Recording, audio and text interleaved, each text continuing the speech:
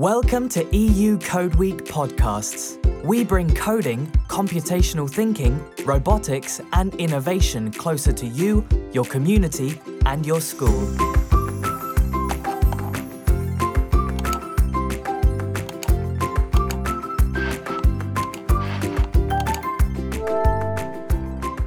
Welcome to a new Code Week podcast episode. In this episode, we are going to talk about computational thinking. Are you interested in learning what computational thinking is and how you can teach it?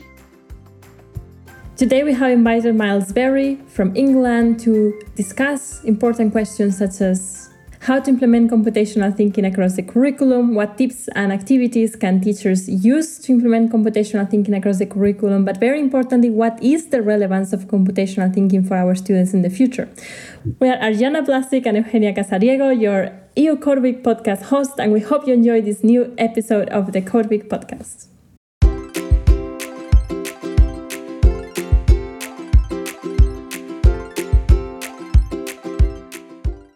So we have here with us Miles Berry from England. Miles, very welcome. Would you like to introduce yourself to our audience, to our listeners? Of course. Thank you so much for having me here. I'm Miles Berry. I'm Principal Lecturer in Computing Education at the University of Roehampton. So most of my work is about training the next generation of outstanding secondary school teachers. I used to be a school teacher. I spent 18 years working across 4 different schools, much of that time as an IT coordinator. But I was part of the team that drafted England's computing curriculum and have been involved in lots of the implementation projects for that since. Thank you for joining us today and for sharing your experience and expertise with our listeners. So let's start. What do you think? What does computational thinking mean? What are some common elements of computational thinking? Or maybe I can say, what are some crucial competencies related to it? I think that's an excellent question. I think there's a degree of consensus now that when we talk about computational thinking, we're talking about a problem-solving approach. It's the way we look at a problem or possibly a system so that we can draw on the power of a computer to help us solve it or help us understand it. So essentially, it's looking for an automatable solution to a problem, one that we could program a computer to follow or one that we could use a computer to help us implement. When we do that, we draw on a number of the sorts of concepts and approaches that computer scientists and software engineers routinely draw on in their work, in their jobs. So we might break down this big idea of computational thinking, this way of solving problems in this automatable sort of way, to draw on sub-concepts, things like logical reasoning and algorithms, abstraction, decomposition and recognizing patterns. But none of this really makes much sense without this end goal of how we could then make the computer carry out that solution too. So it links directly to coding, to programming a computer. What is the difference between coding and computational thinking, or what is the connection between them? How are they connected? I think they're intimately connected. For me, programming is really a 2-step process. Firstly, decide how you're going to solve the problem and then implement that as code in a language which you can understand and that the machine can follow. So the second of those we would, I think, correctly label as coding, and that's a really useful practical skill. But the first of those is so very, very important, and that thinking about the problem in the right way, coming up with a solution that could be implemented, is where I would see computational thinking sits. Now, those techniques, those concepts of computational thinking have much wider application, but they really come into their own when linked directly to that coding as the implementation of them. In your experience, is there a right age to introduce computational thinking to students? Is there a time when we should get started, or is there not? What's your view on this? I think In England, we're starting this really very, very early on. In our early years foundation stage, which is the guidance for nurseries and kindergartens in England, we lay the foundations of computational thinking through this area of the characteristics of effective learning, which include things like thinking about problems creatively and critically. So you'll routinely see children in reception classes, in nurseries, in kindergartens, planning their own way to solve a problem, changing strategy when things don't work out quite as they planned, stepping back and thinking, did this work? Is this the best way of doing this? Working collaboratively with their friends in whatever setting they happen to be. None of this requires a computer. None of this happens typically on screen. But all of these approaches are ones which children will subsequently draw on when it comes to finding those automatable solutions. With 5 to 7-year-olds, we're starting to see these ideas implemented as code. So you'll see very, very young children working with these lovely sort of little turtles, bee-shaped robots that trundle around the floor there.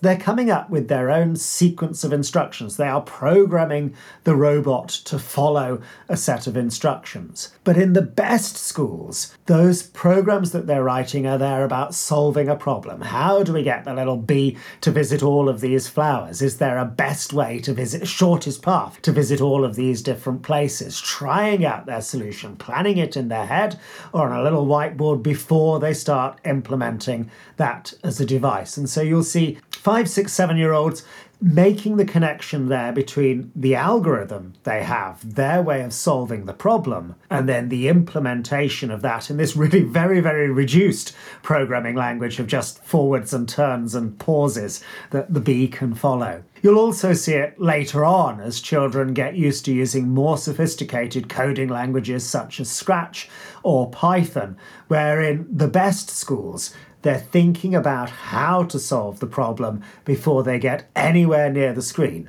I'm very interested in what you mentioned, that you already in England start quite early, so at 5 you mentioned. What are some of the advantages that there are for starting teaching computational thinking so early on? So a lot of the research that's been done with undergraduate computer science students, both in the US and in Europe, suggests that the prior experience a student has of programming, of coding, really is a strong predictor of their success in those introductory courses. Learning programming from scratch is really very, very difficult because you're having to cope with both the semantics of what you want the program to do and the syntax of expressing that in the formal language that the machine can follow. So you're putting a huge amount of cognitive load on anybody learning programming, particularly in a formal text-based language, right from scratch as a novice programmer. By taking a very, very long run-up to that, we provide plenty of opportunity to make sure that we really do have a firm foundation in both how to solve a problem and the basic ideas of programming. The other reason, I think, is that this is something that is so important in our world, in the digital society in which we all now find ourselves, that this ought to be part of every child, every young person's entitlement to a broad and balanced education whilst they're at school. We teach children in school music and poetry and art, not because they're going to become professional artists and musicians and poets when they grow up, although some will, but because this is about their creative expression, this is about being part of the society in which they find themselves. And I think a similar argument applies to computational thinking and programming, that this is so important. Everybody should know at least something about it. Absolutely, and I think that's a similar reason that moves Code Week to provide these educational resources. And one thing that Code Week tries to impulse is the importance of digital creativity, as a part of developing creativity in children. So that's a very interesting way to view it. Miles, you mentioned that we don't need computers to start implementing computational thinking. Can you recommend some unplugged activities that teachers can use in their classroom to teach computational thinking? Absolutely, although I think I'd first like to say the code really does work very well when it is ran on a computer. This seems to be a really motivating way for children and young people to put their computational thinking into action, to actually see the machine following the instructions they give it. But the basic ideas here of algorithms and decomposition and abstraction can all be taught away from the screen. There are some lovely resources in the UK produced by Barefoot Computing from CS Unplugged down in New Zealand, which provide lots and lots of really interesting and exciting ways of doing this. I think one of my favourite examples is something which lots of school teachers do as part of their maths lessons. So we play this guess my number game. The teacher says, I'm thinking of a number, maybe writes it down on a piece of paper, hides it in their desk drawer or something, and then gets the children to ask yes/no binary questions about what that number is. Over in a maths lesson, these tend to be really interesting questions which draw on children's mathematical reasoning. So they might ask, is it a square number? Has it got 3 digits? Is it a multiple of 7? Is it a prime number? And lots of these questions which really help them to reason mathematically about it. When we move this into a computing lesson, I think there should be a real emphasis on coming up with a systematic way to solve this sort of problem. So we might start with just guessing randomly. Is it 3? Is it 9? Is it 123? Or whatever. Really slow, inefficient way. Or we might go for a much more systematic approach. Is it 1? Is it 2? Is it 3? We know that we will get there using this sort of linear search technique.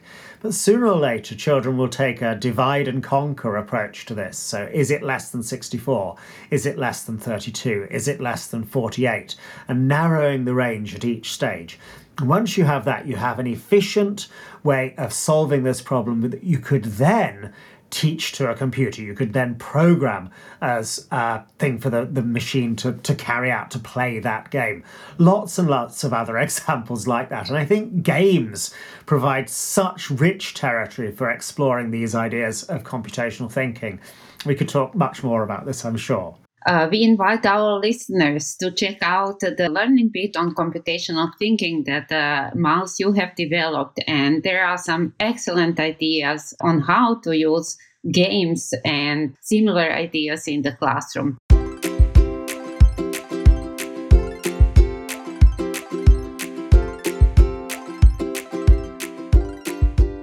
My next question would be, do we need a separate school subject that would be called computational thinking? Or can we simply implement it in other subjects and teach it across different disciplines? It's interesting that across Europe, countries have taken different approaches to the implementation of this. Lots of European countries have decided that this is something that they want to implement within their national curricula. But they've taken quite different positions about how to go about this. And there's a really interesting sort of comparison exercise there between jurisdictions that have taken that much more discrete, this is a separate subject on the timetable, to a much more embedded approach. I think either work very, very well. We have a distinct body of knowledge there. Computer science is a serious academic discipline sitting alongside physics and chemistry. And in England, we decided that it deserved its own place on the school curriculum as a subject, computing, which encompasses computer science, information technology, and digital literacy. Other countries have taken a much more embedded approach, perhaps recognizing that computer science has strong affinity, particularly with mathematics, and making strong connections there, or saying that computational thinking is a problem-solving approach that can be and perhaps should be applied to problems coming from anywhere on the curriculum. And for my part, I think there are really good connections with using it as a problem-solving approach when it comes to STEM disciplines. The way that a country or indeed a school organises its curriculum really ought to be left up to them. There isn't necessarily a right way to go about this, but it is such an important thing that it ought to be part of all children's curriculum entitlement. Indeed, there's no one size fits all, and every school has different staff members with different skills, and therefore, I understand what you mentioned, that it's not so easy to really do something that applies to everyone. I suppose the other thing worth saying is that often you see this set up as an after-school extracurricular or co-curricular activity. And I think that's a lovely thing to do. If it'll allow me to come back to my music teaching analogy, we put music onto the school timetable because it's there as an entitlement for all. But that doesn't mean to say we do away with our school orchestras and our school choirs and school jazz bands and indeed individual instrument lessons. All of that ought to be part of the provision. And by analogy, I'd want the same thing for computing too. So yes, included as part of the curriculum, but then let those who love the subject, who find a real enthusiasm or interest in that, pursue it much further, perhaps through lots of less formal extracurricular provision. The danger with the after-school club approach is that if we limit it to just that, then there are huge issues around entitlement, and it becomes something which only those who have an interest or parental encouragement, that we limit it to just those sorts of children. I think it's really important to recognise that this should be an entitlement for everybody. Absolutely. And I think that's a very important point that you raised, because very often when we raise awareness for teaching coding and computational thinking, we're always faced with the question that, well, not every school, not every parent, not every student has access to the same resources. And so my other question, actually, you were mentioning music right now and cross-curriculum approaches. So I want to focus a little bit more in integrating, let's say, computational thinking into the formal education. So many of our listeners are not just STEM teachers, but as well we have many language teachers. We have as well many, like Ariana herself is an English teacher, for example. And so we have teachers from all the disciplines. So is it possible to integrate computational thinking across the curriculum in other subjects that are not STEM? How do you see this? Absolutely, yes. And forgive me for putting an emphasis on STEM earlier. This is not at the detriment of integrating computing with the whole width of the school curriculum. There's so much interesting work that can be done in the visual arts. So right from the start, we had, when we introduced computer programming into elementary, primary education, we had turtle graphics with Logo and the little turtle crawling around the floor, drawing patterns as it went. And that sort of geometric art is still a very, very engaging, motivating way into exploring the subject. And it's lovely to see the support for turtle graphics in Scratch and Python and so many other programming languages. You can go so much further with that. I've been doing some work with the P5 processing language, which allows artists to use code as a medium for their work.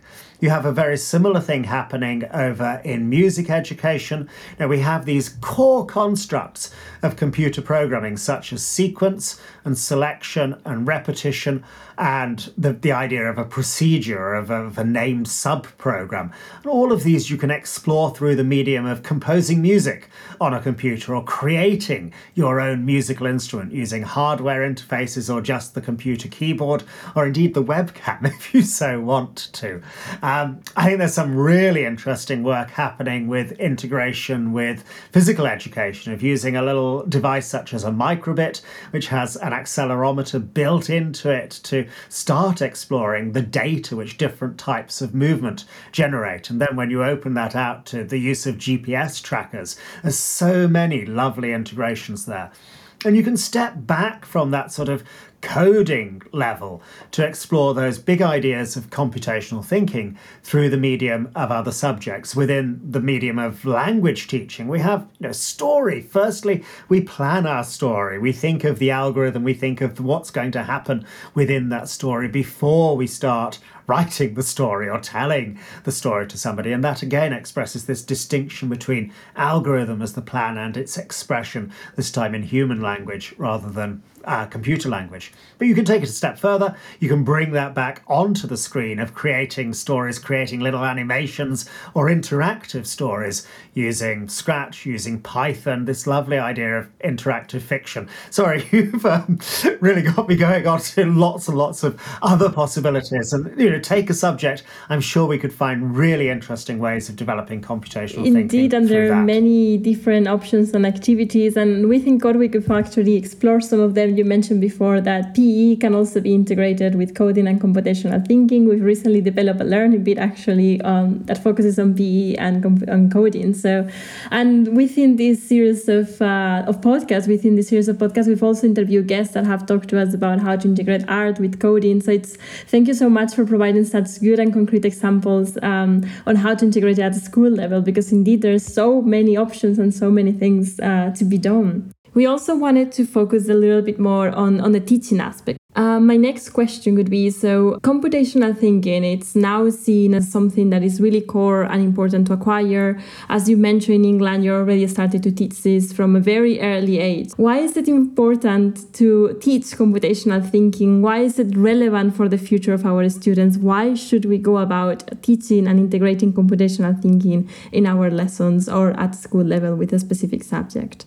I think we've come to the point where digital technology is so embedded in so many dimensions of our society that pretty much every young person at school now is going to find themselves working in a job or pursuing further study or in their lives more generally using digital technology in all sorts of different ways. Surely what we want for young people is that they become informed, they have an understanding of how that technology has been made. They can appreciate the creativity that has gone into that. They have an understanding of what happens behind the screen, that it isn't simply magic that happens. In order to do that, we need to teach this approach to solving problems, so they have some real insights into the thought processes that those who've created those technologies have gone through. But over and above that, I'd like them to leave school being able to take charge of that technology, not being a slave to the technology, having some ability to bring it to bear on the problems that they themselves encounter. And I think computational thinking is how we go about empowering them to do that, not just being able to use the technology to find something on the internet, but being able to use the technology as efficiently, as effectively as they possibly can, being able to make the technology do something which it perhaps doesn't do straight out of the box. How can we do that? How can teachers empower their students to use technology in such a way what are some aspects that teachers need to think of when teaching computational thinking? Can you provide some tips and tricks on that? We start with what they can do already, the technological skills that they have, their ability to problem solve, their ability to come up with their own systematic solutions to things. And then we look for ways to use that as a starting point to really take their learning forward, to introduce them to the big ideas, to the concepts of this. And this happens in much the same way as good teaching happens anywhere on the curriculum. So there is a clear sense of bringing to mind prior learning. There's a clear sense of there being really well-constructed, guided instruction. There are things in our subject which, yes, pupils will figure out for themselves if given enough time. But for many of our pupils, that sense of having a teacher working alongside them, helping them to understand and to put into practice these big ideas is really very, very important. And this can happen through teachers modelling things up on the big screen there, showing pupils how to do these things before then passing on to them the autonomy to make something themselves. I think Seymour Papert back in the 1970s, 1980s had this great insight that children learn particularly well when they're consciously engaged in making something to show to others. So whilst there is content knowledge, subject knowledge to pass on, this can happen particularly well within the context of creating things. And that could be the story, that could be the dance, that could be the algorithmically generated art, but that can also be computer code. That can also be something that they type or click or put blocks together to build up on screen. The lovely thing about Papert's insight there of constructionism is this sense of it being a shared or a public artifact. It's not just a thing which they make for themselves. It's not just a thing which they make for their teacher. And so The really effective computing classrooms are ones in which there is a culture of collaboration and a culture of sharing things with their peers. And I think, a really effective computing lesson, yes, starts with that sense of guided instruction, of teachers explaining to pupils how to do something, includes plenty of opportunity for pupils making things themselves, but should also include there, towards the end of the period, a chance for them to share that with their colleagues in their class and to get feedback on what they've done, not just from their teacher, but from their classmates too. Exactly. So having students as active participants is what we want in our classroom. Students as creators, not only as consumers of technology, but also as creators of new technology. So this is the key.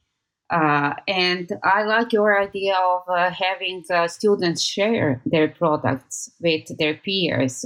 And it's so easy to get an authentic audience, their peers from other countries who will benefit from the product other students created. Precisely, and projects like Code Week and indeed Scratch itself and some of the online repositories we're seeing for text-based code, such as GitHub indeed, provide that sense of pupils being able to, or young people being able to share things with a global audience. Back in my school days now, a very long time ago, the only person who looked at my work was my teacher or maybe my mum, very, very occasionally a classmate. Now, the technology makes it possible for children in primary school, for children in secondary school, to share their work with a global audience. There are really important messages about intellectual property and about online safety that need to be communicated. But this sense of creating something with a sense of purpose and a sense of audience is just so important. Absolutely. And I think that's something that technology has also brought to our classrooms nowadays. The fact that it has enhanced the way that we can teach, and it has enhanced the possibilities rather than, has not substituted, it just has enhanced them and augmented them in a way. So absolutely. And so I think this is also a good closing statement for our listeners, that while it's important to integrate computational thinking across the curriculum, it's important to provide many different ways of teaching coding and programming, it's also important to keep in mind that at some point, pedagogy should be at the core of every digital transformation, right? And it should be at the core of how and why we teach. But with a view, as you were saying, Miles, with a view, of course, and this is something that I think I take out from our conversation, with a view that technology is there, that the future job market is very much technology dependent, and that children and students and young people in general need these skills. And so schools need to step up and be there to provide it, whether it's with a specific subject, as you do in England, or whether it's across the curriculum. And so I would also like to close by inviting our listeners to check out the website of codeweek.eu, where they will find plenty of resources, including the learning bits, including the one developed by Miles here, on how to implement coding and computational thinking across different subjects, including physical education, but also STEM subjects. So I very much encourage our audience to check out our website, to check out the Code Week resources. And last question for you, Miles, is there something you would like to add, some last message that you would have for our audience? Thank you. There's one thing which I would like to come back to. So we've talked a lot about how being able to program a computer, being able to solve these problems in this systematic, automatable sort of way is going to be useful across a range of employment and a range of academic disciplines. I think it's worth also saying that the sorts of approaches in which young people exploring these ideas engage, and in which software engineers and computer scientists are also routinely engaged, transfer across a whole range of different fields. So, in programming, you make mistakes a lot, or at least I make mistakes a lot. And this sense of not being afraid when it doesn't work, when it goes wrong, when the computer doesn't do what you want, and being willing to fix that and tinker with that until you have it working. This sense of making something which wasn't there before, this idea of creativity, so important in computational thinking, in coding. This sense of playing with the code. I've talked a lot about early years foundation stage and what happens in kindergarten, but programmers, computer scientists carry on playing into their much later life. They play with computers, they tinker with things. And I think this is a really important approach to adopt when it comes to, yes, coding, but across the curriculum, a more playful, a more experimental or exploratory approach to learning things or teaching yourselves things. And finally, I'd like to put the emphasis back on the importance of collaboration. If you go and look at what happens in a software house in these big tech companies, it's not individual coders sat in front of dark screens with green text. You have lots of co-working spaces of people working together in really dynamic teams, drawing on the ideas and the contribution of a whole range of diverse individuals. And I think that's so important to keep that, yes, in our computing lessons, but across the curriculum and indeed on into further study and other fields of employment too. Yeah, I just wanted to say that indeed we use computational thinking subconsciously, maybe in our everyday life, every day. I also wanted to thank you, Miles, for sharing your experience and expertise, and above all, your passion and your enthusiasm. Thank you so much for this. I really enjoyed this interview and learned a lot. I've really enjoyed this too. Thank you so much for the opportunity to share these thoughts with you. Thank you. Thank you so much, Miles. It's been a true pleasure having you with us today. And so now we're slowly moving to an end. We hope, listeners, that you have liked the episode, that you have been inspired by what we talked about today, that you have also found it useful to your teaching practice. And so, as I mentioned, we invite you to check out codeweek.eu to check other resources of CodeWeek, among them the Learning Bit that Miles developed. But as well, check out the rest of the episodes of the CodeWeek podcast, where you're going to find similar related topics, such as, for example, today we touched upon how to link coding with art and how to link coding with different subjects. And so we invite you to check out the rest of the episodes, where you're going to find more interesting interviews on these topics. See you next time for a new episode of our CodeWeek podcast with some interesting facts on coding and digital technologies and education. Goodbye. Goodbye. Bye-bye.